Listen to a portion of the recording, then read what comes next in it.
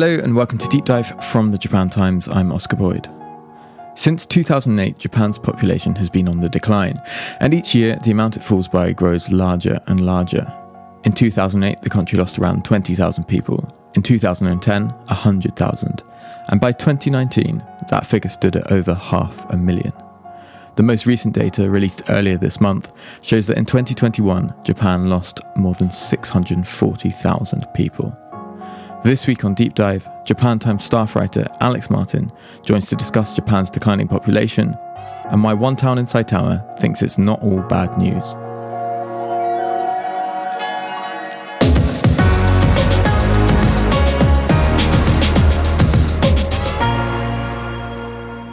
Alex Martin, welcome back to Deep Dive. Thank you for joining me again. Thanks for having me, Oscar.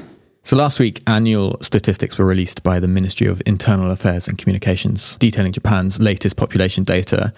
And the headline figure from that is that Japan lost a record number of people. It lost 644,000 people between October 2020 and October 2021, which is a vast number of people. Could you break down the statistics for me? Sure. So as of October 1st last year, Japan's population fell to approximately 125.5 million people, which is down by 644,000 from the year earlier. And that figure is roughly the same population as Kumamoto City or Okayama City, or the population of Luxembourg. And this is the 11th consecutive year that the population fell, but this was the record number. Mm-hmm. And was this decline just due to the difference between the number of births and deaths in Japan? Well, that's definitely the most significant part of it. Deaths exceeded births by 609,000 in that time period. But there's also the impact of the pandemic, obviously, and Japan's closed borders, people not coming in.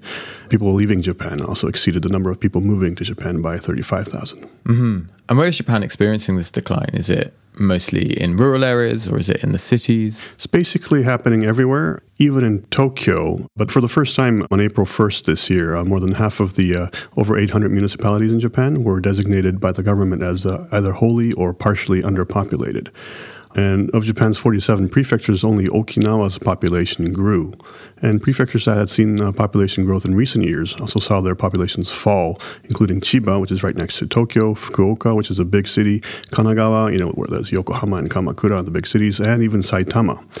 So we talked about this in the previous episode, but cities such as Osaka and Tokyo are also seeing population losses as people move to countryside areas. Mm-hmm. But this trend of people moving back to the country is still not enough to reverse the rural decline. Basically, yes, because if you think about it, it's the actual pie is shrinking. It's not certain portions of it, but the actual population of Japan is shrinking. Before we continue talking about the country's declining population, could we talk a bit about how Japan actually got to this point, how its population became as large as it did? Right, so if we go back 200 years to the year 1800, this is during the Edo period, Japan's population was around 30 million back then. So 1/4 of what we have now. But when the Meiji Restoration came in 1868 and Japan began modernizing and industrializing, that's when the population really began to expand much more rapidly. And then there was some slowdown during the periods of war, especially World War II. But by 1945, or the end of the Second World War, the population more than doubled to 77 million. This is Tokyo, 1948. Vast, modern, thickly populated. How much do we know of Japan, whose economic and perhaps political life is bound up so closely with ours?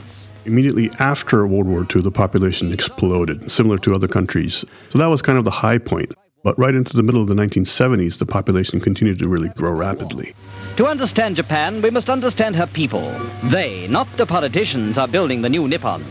Tokyo is rebuilding. In 1974, the fertility rate dropped below 2.1. And it's an important figure because a fertility rate of 2.1 or 2.1 children per woman is what's considered the replacement level. But as soon as you drop below 2.1, the rate at which the population increases starts to fall. And that's what happened in 1974. Quite quickly, we start to see the rate of growth start to fall. The population grew by around 1.2 million in 1975, but by 1985, 10 years later, that had fallen to below 700,000. So Japan's population is still growing at this point, but the rate at which it's growing is starting to decrease. That's correct. So when did we see things actually start to turn around and start to decline? Well, the first year of negative natural change, which means more deaths than birth, was actually 2005. But with immigration, obviously, the population continued to increase until 2008. And that's the year that the population of Japan peaked out. And it peaked at roughly 128 million, right? That's correct. And from there, we start to see the population actually go into decline. And this decline keeps getting bigger and bigger each year to where we are now, where Japan's lost 644,000 people over the past year. And this is projected to continue at an even greater speed. The government estimates that figure to slide below 100 million in 2053. That's about, 30 years from now, before falling to 88 million in 2065. Mm-hmm. How has Japan's demographic makeup changed over this same period, and how is that reflected in the latest data? Well, Japan's very famous for having the oldest population, which also means that the population has been graying really fast. The data released recently showed that the proportion of people aged 15 and 64, they're considered working age, stood at a record low of 59.4% of the entire population. Meanwhile, those aged 65 or older hit a record high of 28.9% of the population. And people aged 14 or younger accounted for a record low 11.8%. Okay, so the proportion of children in Japan's population really is incredibly low. We've got an upside-down population pyramid here. What's contributed to the low birth rate in Japan? Well, there's several factors involved here. One is the lower infant mortality rates. More children were surviving infancy, so people had fewer children. The other would be increased women's participation in the workforce. Women find it less and less attractive to have children as it derails them from their career or life opportunities. And also expectations still that women do more of the child rearing. That's very strong in Japan even now. So women are perhaps looking at what's expected of them if they want to have a career, and what that would mean if they were to also have a family, and finding that combination of pressures to be increasingly unattractive. Yeah, I think it's an extreme burden for some people, or actually many. And then there's the angle of expense. Instability after the bubble pop meant that people didn't feel financially secure. I mean, Japan has been in either a recession or a deflationary situation for the past 30 years. I mean, finally prices are picking up now, but that doesn't mean our wages are going up. So that's a different story. And also long working hours. Maybe not so much now, but Japan's been really famous for their notoriously long working hours and commitment to their offices. So that means there's little opportunity for family time or even to meet people, to have a family. And that also means reduced rate of marriage. And it's sort of like a self-reinforcing cycle. The lower the proportion of young people there are, the fewer people there are to actually have children.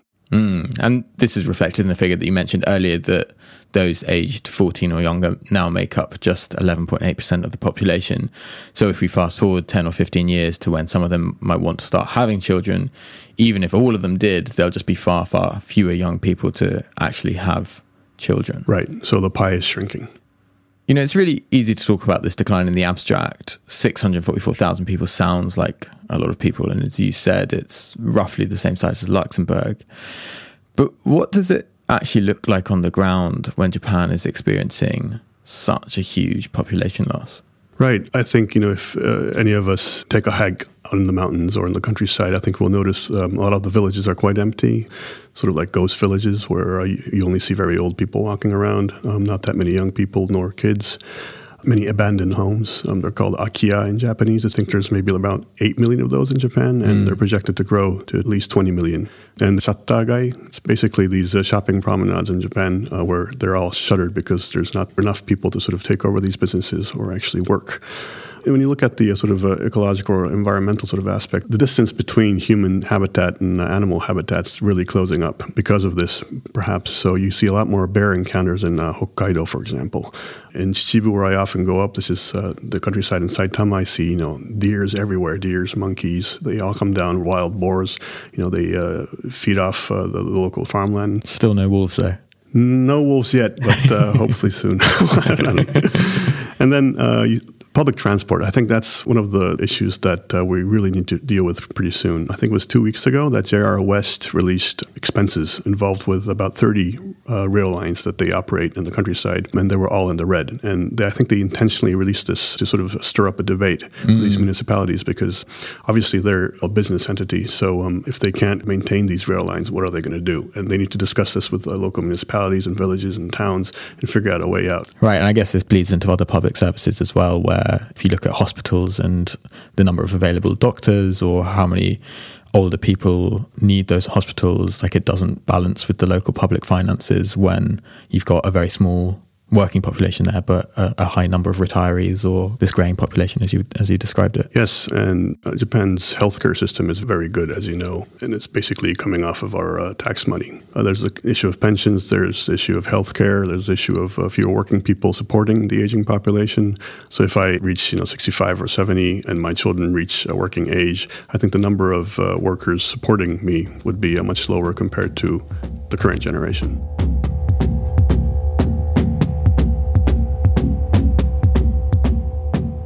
You recently wrote a feature about depopulation for the Japan Times, which was titled, "For some shrinking towns in Japan, depopulation isn't all bad news," which I definitely think is a more optimistic take on the declining population here.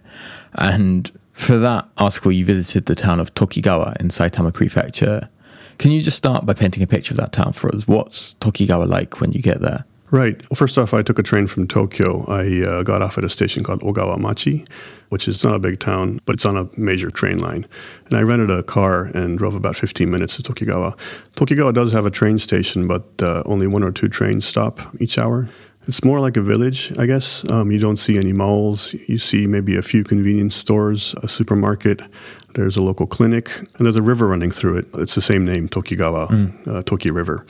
It's a very sort of idyllic, laid-back, rural landscape that you can see pretty much anywhere in Japan, I think. So what's going on with this population? Is it following the same path as most other rural towns? Essentially, yes. Its population has been falling, but over the past few years, I think the rate of decline has been gradually slowing down due to more people moving into Tokigawa from outside, like Tokyo or elsewhere.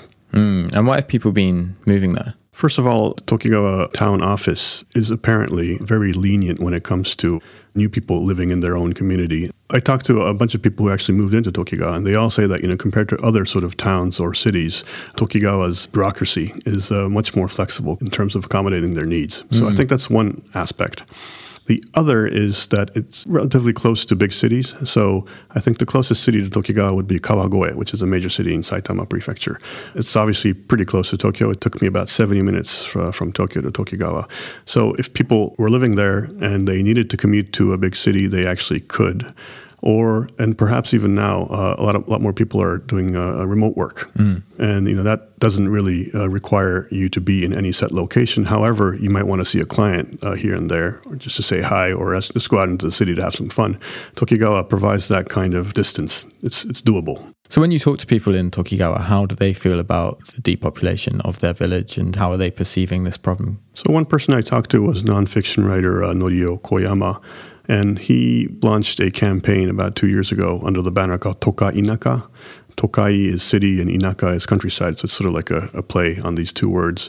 And basically the concept is, places like Tokigawa that's in relatively close proximity to big cities have the advantage of luring people back into their communities, especially now during the pandemic. Obviously, there needs to be a community. So I think that's the biggest aspect of what Japan needs to do in terms of attracting people to the countryside, is that they need to have a strong community that is accommodating to outsiders. And I think that's what people living in Tokigawa are trying to do. Mm-hmm. How widely do you think the model of Tokigawa can be applied to the general situation in Japan? Is it just that they're just particularly friendly, or they're particularly well positioned to be near Tokyo, that allows them to have this stabilization of their population decline? Well, for this story in particular, I only focus on Tokigawa, but there are actually many municipalities out there that are trying different ways to sort of attract people. Some are betting on startups. I think that's the case with Fukuoka, perhaps. Even in Yamagata, it's similar. In Tsuruoka, Yamagata Prefecture, that's where my mom comes from, by the way. They've sort of developed a sort of hub for startups, and they're offering subsidized homes and offices, and that's one way to do it. I think there are many different communities trying out different ways to attract people and retain people, at the same time trying to promote their local attraction. But I think the big debate that we need to think about is that, population decline is inevitable in Japan. So the point is not to increase your town's population. So one person I was talking to in Tokigawa said that that's not the point, because if we see a population increase, that means we're draining other communities' populations, and that's not good for them. So the point is to sort of downsize in a sustainable manner. that's helping out everybody in the community without pushing people out. And I think that's the concept that not just Tokigawa, but all the other communities in Japan need to embrace, I think, looking ahead. And I think that's the most healthy way to go about it. So it's kind of downsizing sustainably, working out what can be cut, where maybe things can be centralized so that there are still the access to things like medical care and the shops that you need. Sure. I mean, for the longest time, I think success was measured by GDP, and population growth has a direct impact on GDP. For example, what's that country? Bhutan. Yeah. Gross happiness index. Right. So humanity in general, especially in a lot of developed countries, they need to take in a different philosophy in terms of what's happiness, what's well-being, what's community, things like that. I guess more generally, I feel like one positive you could draw from the example of Tokigawa is that they've perhaps been forced to innovate slightly or forced to reconsider how to let locals move there. As you said, the bureaucracy is potentially relatively streamlined compared to other towns. But more generally, do you see potential positives to Japan's declining population? I think every country has a number that would balance out their resources and needs. And I'm not sure whether 125 million people, and that's our current population in Japan, is the most desirable figure. Obviously, the infrastructure that Japan developed over the years are made to entertain and maintain this population. But, I mean, looking back at 1800, it was 30 million, right? It was a different world back then, obviously.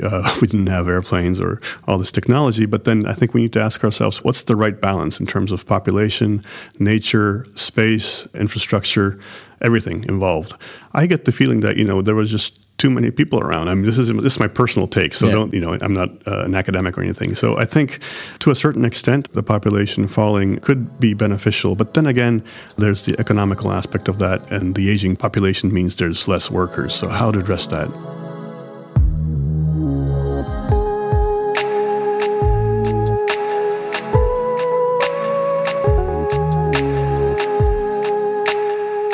Earlier you said that the government estimates that Japan's population will fall below 100 million in 2053 and then reach 88 million in 2065. What's being done at the government level to try and turn the tide? Or is there just a sense that, as you said, this population decline in Japan is just inevitable? Well, one thing is fertility treatment. They're really expensive in Japan. Perhaps they are also in other countries as well. But starting April, public health insurance will reimburse 70% of the cost of advanced fertility treatments as part of the government's attempt to halt the decline. So maybe that could perhaps boost the birth rate somewhat. We'll see how that goes. Tokyo also has a plan to pay couples 100,000 yen per baby that they have. It's not too much, but it always helps, I guess. And then matchmaking. I guess that's a big thing, especially during the pandemic when people are not going out. College students are banned from doing these outdoor curriculums or activities. I think, the main issue that came up was people are just not meeting people. So dating apps are really flourishing now.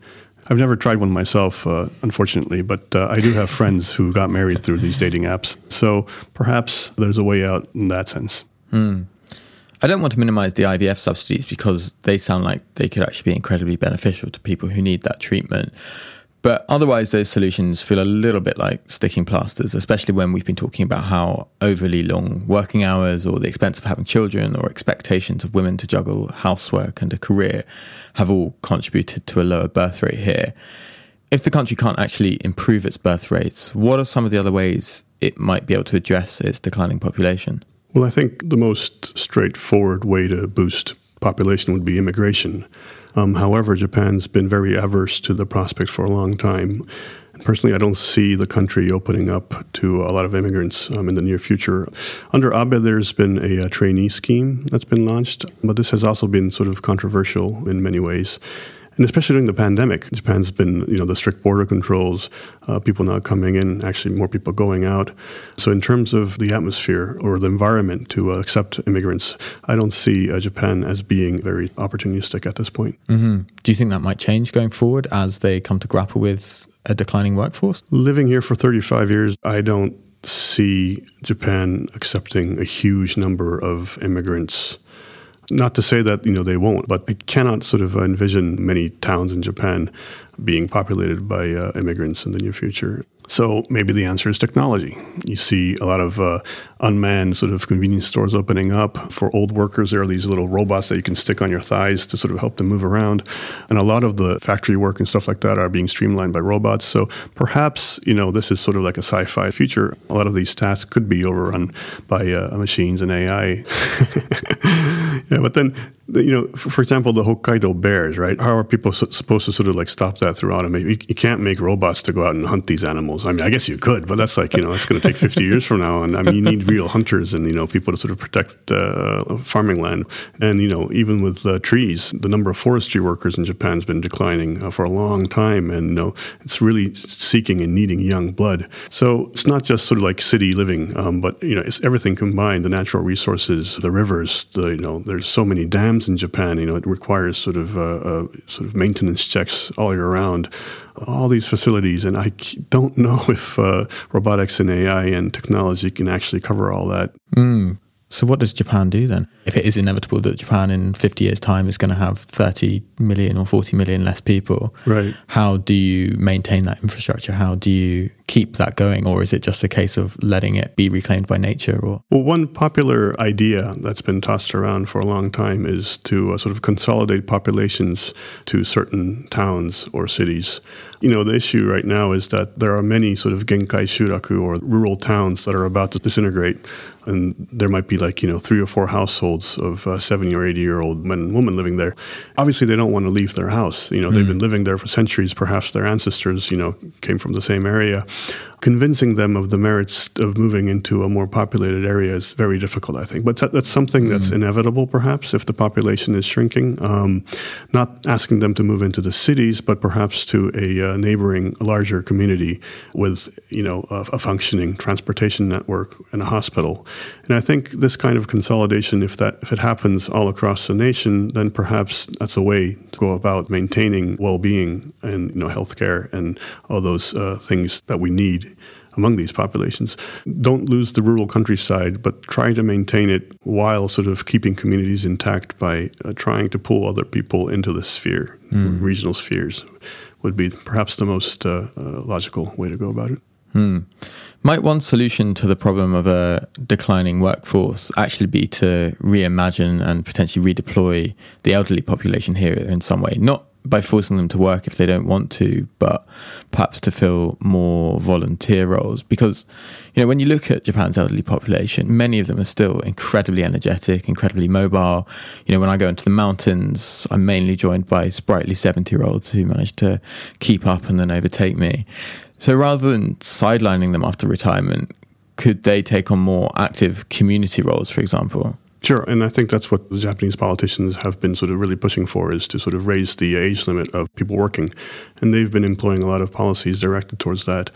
And there is a huge potential there. At the same time, I don't think we should be pushing these older people to sort of work at jobs perhaps that they're not really interested in. So it's difficult to strike a balance. But if people who have special knowledge or some kind of skills that's useful, and people who want to work way past their retirement age, that's definitely something that Japan should be pushing for. And I mean, if you go to the countryside, even still, if you look at farming villages, you see obachans and oji-chans in their 90s, they're still working. So it's for them, it's not a matter of retirement age or something. It's about their life, right? And it's a natural thing for them to be working that way.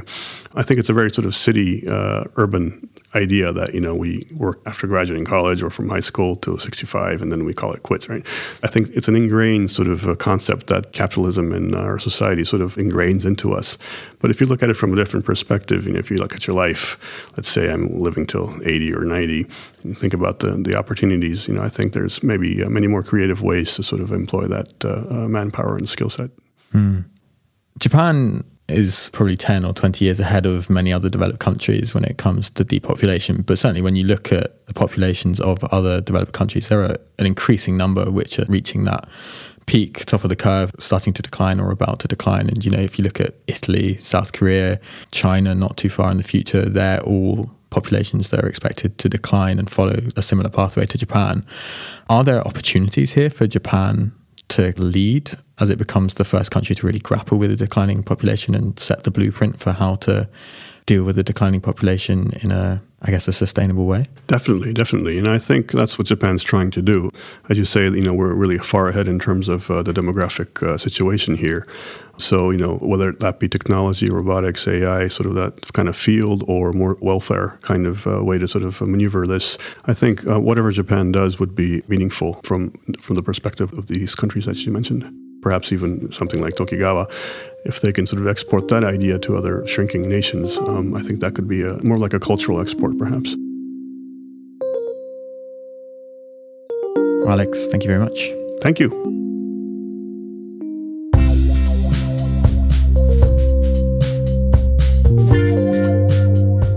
That was Alex Martin, and I've put a link to his article about Tokigawa and its efforts to combat depopulation in the show notes.